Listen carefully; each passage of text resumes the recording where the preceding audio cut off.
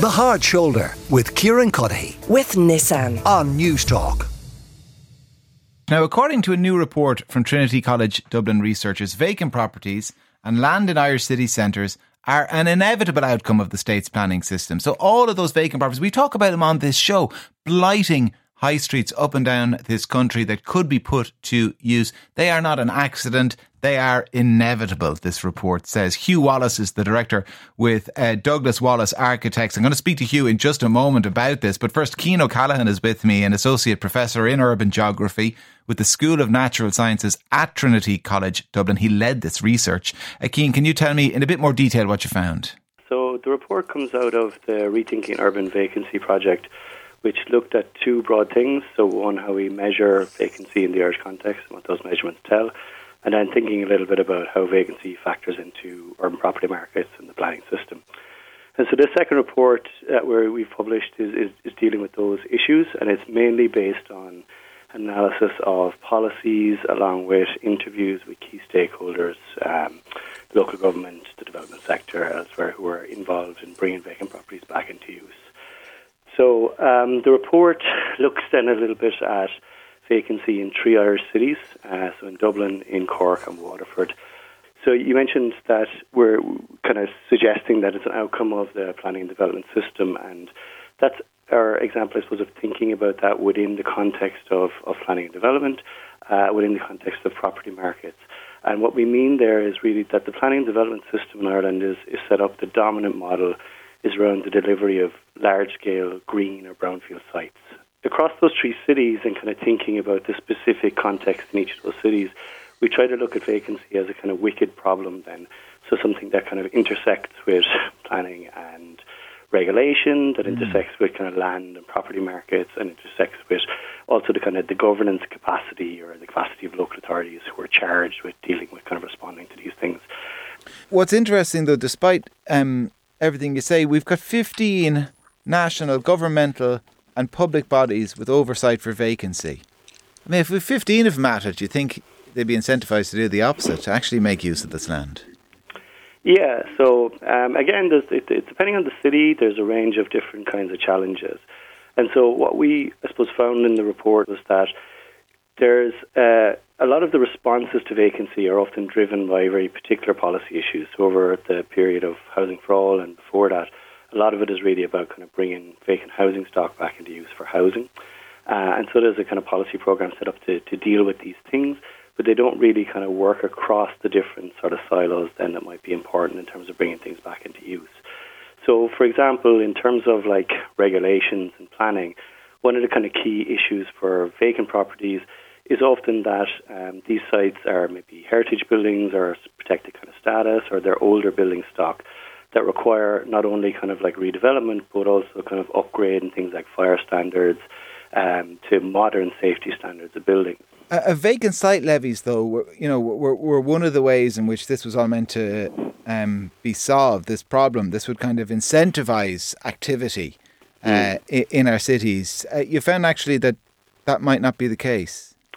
No, so I think the introduction of the vacant site levy is a good initiative. What we found talking to local authority staff and policymakers is that most of the staff there approached the vacant site levy as a sort of a bargaining chip, we'll say. So it was often kind of used as like in a very pragmatic way, kind of like a threat of putting something on a vacant site levy as a way to get an owner to kind of engage in bringing a property or a site back into use. What we found is there's quite a lot of loopholes, I suppose, in which people, old property owners or development interests can get out of being put on those registers in the first place and from paying the levy. Well, Hugh Wallace is with us as well, who, of course, is the director with Douglas-Wallace Architects. Hugh, you're welcome to the show, and it's great to talk to you. Very good afternoon. I mean, it won't come as a huge surprise to anybody that we've got an issue listening to the show with vacant sites or derelict sites. You only have to look at every high street in the country to realise it. And again, I mean, what Cian has set out is what instinctively people will kind of know themselves, which is that the ways we have tried to solve this problem up until now have not been working. No, if you take it that Living Over the Shop initiative is over 25 years old. and what a failure that's been. And yet we don't go back and wonder, why was it a failure? And that has to do with the fact that you have building regulations and building control and fire regulations that are for new builds, not for existing buildings. And the new regulations are being shoehorned into old buildings, which mean it's not viable or practical to do them up. And that needs to change. And at the moment, in fact, the fire regulations are going to get worse. Worse in that they'll get more complicated and harder they for are you at to... the moment, they're being reviewed and they're going to be more complicated. So harder then to do up an old property. Yeah, so it's much better to let it rot. And the issue here is we have 31 councils in Ireland with 949 councillors who all want their say in the planning, because it's one of the last areas that they can dabble their little fingers in and make a mess of. There are 500 approved housing bodies, and last year there were 5,000 homes approved, which means they each did, this isn't correct, 10 houses. So why are there 500 approved housing bodies? The LDA says it's in the process of delivering a budget in excess of 1 billion, which actually equates to 4,000 houses. And they've had an absolute dismal result so far over 5 years, and they've done nothing. If I was in Dubai, half of Dubai Marina would be built. The Urban Regeneration Development Fund, of which the government announced that they were going to give 150 million and said this would possibly bring a number of 4,850 units to the market, which means they're going to spend 31,000 on each unit. So there's a complete mismatch. You have too many ways of delivering houses, and there is not a national policy. And this is fundamental to the country. When Ireland was created and we became, the Ireland Inc., that the 30s were huge projects of social housing around the country. Galway, Limerick, everywhere. And yet the government are not delivering on the importance of housing to Ireland and its financial future. And I just think it's bewildering. The whole thing is bewildering. It's like shoving money at something that actually the solution is we give it money, but it's not the solution of we're going to deliver. So what is the solution? The solution is there should be a national executive responsible for the delivering of housing in Ireland. And part of their remit is the planning system, so that when there's a development plan, you set out what type of buildings go where, what the uses are. And if you develop in accordance with that plan, you cannot object at planning stage. That would have a huge impact. Is that not just zoning what you're talking about? No, it's much more. At the moment, zoning isn't sufficient. You have to say it's going to be 3 stories high, it's going to be residential. And if you comply with the development plan and the zoning, you cannot object. You cannot have third-party objections. Like, we are waiting at the moment 21 months for a decision for 10 residential units up in Louth from on board Planola. How long? How can the 21 system work? months? Yeah, 21 months. And they've actually stopped writing to us because they might be embarrassed. The solution you prescribe, I mean, would you include as well, not only that, say, the buildings here have to be 3 stories high and residential, would you prescribe a certain look they have to comply with? Because no, do whatever you want, but as long as it's 3 stories. No, within, well, they all have to comply with, they have to get sign off that the elevations work and that the buildings talk to us as, as individuals. Yeah, but on the one ground. can be precast concrete, one could be red brick, one could be glass, absolutely. Whatever you want. Absolutely. Yes. Yeah, because variety is the spice of life, as you know. Well, I do know that, Hugh. So, I mean, how confident are you, though, that, we're not going to be here in 5-10 years' time talking about vacant property? I mean, but let me put it another way. Can I just tell you, you'll be here in 15 years' time. All right, okay. I also think that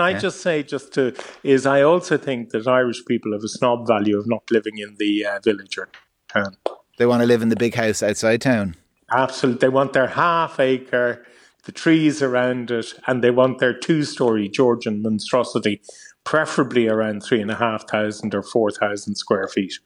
Oh, well, you need room for the dogs to run around, Hugh. You do, know? Absolutely. And somewhere for the staff to live. Remember, you do. Absolutely. As in the garage, which has got a change of use, but you didn't get planning. So can I just say that if you look at the council, we have to be quite clear here that the councils are as frustrated by the situation as everyone else.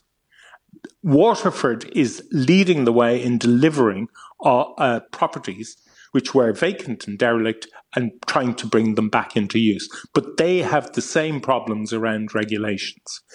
And Limerick is very lucky to have a very proactive council in terms of delivering regen. And so there are examples of good practice, but even there, their hands are tied because of regulations, because of the way the grant system is divvied out. Are you not encouraged at all that we've started to tackle the problem of people building the big house outside town? It is harder to just buy a site and get planning now than it was 15 years ago. I know that, but my point here is that we're still gobbling up land. Okay. Whereas there should be absolute no houses being built in suburbia. There is so much land available in our towns and cities. You don't need another semi-detached house. You need high-quality apartments. Do we not need some? I mean, if we've built 40,000, we can meet demand without building any semi-Ds. Absolutely. Oh, my word. Imagine that conversation now when you go up to the door. Could I come back in with a few Cian, points? Absolutely. So that the issue of kind of regulation and fire and things like that and our work across is definitely very much something that came up in interviews. And it does kind of like create a cost for people in terms of transforming a house, and there's financial barriers there. We found that there's a gap between like international finance, which is funding those big developments that you talk about, and a more sort of like small scale or meso level finance that might be needed to either do a development site in an infill basis or kind of mortgage finance to redevelop or refurbish a vacant property. So that kind of is an issue. I think in terms of like the overall planning system, so I think that's sort of like the focus on the delivery of big sites, and that's something is kind of which is really been the emphasis of delivering housing for all. So vacancy is one of the sort of pillars there in housing for all, but it works very differently, I think, than a lot of the other kinds of pillars which are about this kind of mass scale of delivery. And I think it's right that there is kind of key gaps, I suppose, in terms of how planning and regulation kind of can work for those sites. So I think that there's a number of sort of like overlapping issues, and we've a danger, I suppose, of like, you know, conflating the housing crisis overall with the smaller scale problem of vacancy, we'll say, or the different problems of vacancy.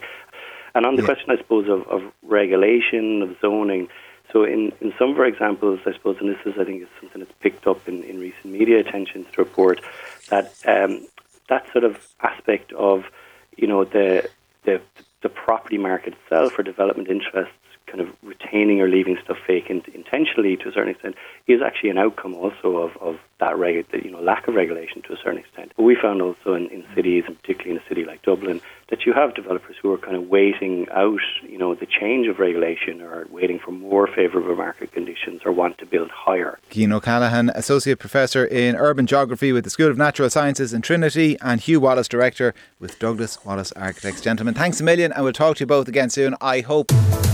The Hard Shoulder with Cian O'Callaghan. With Nissan. Weekdays from 4 on News Talk.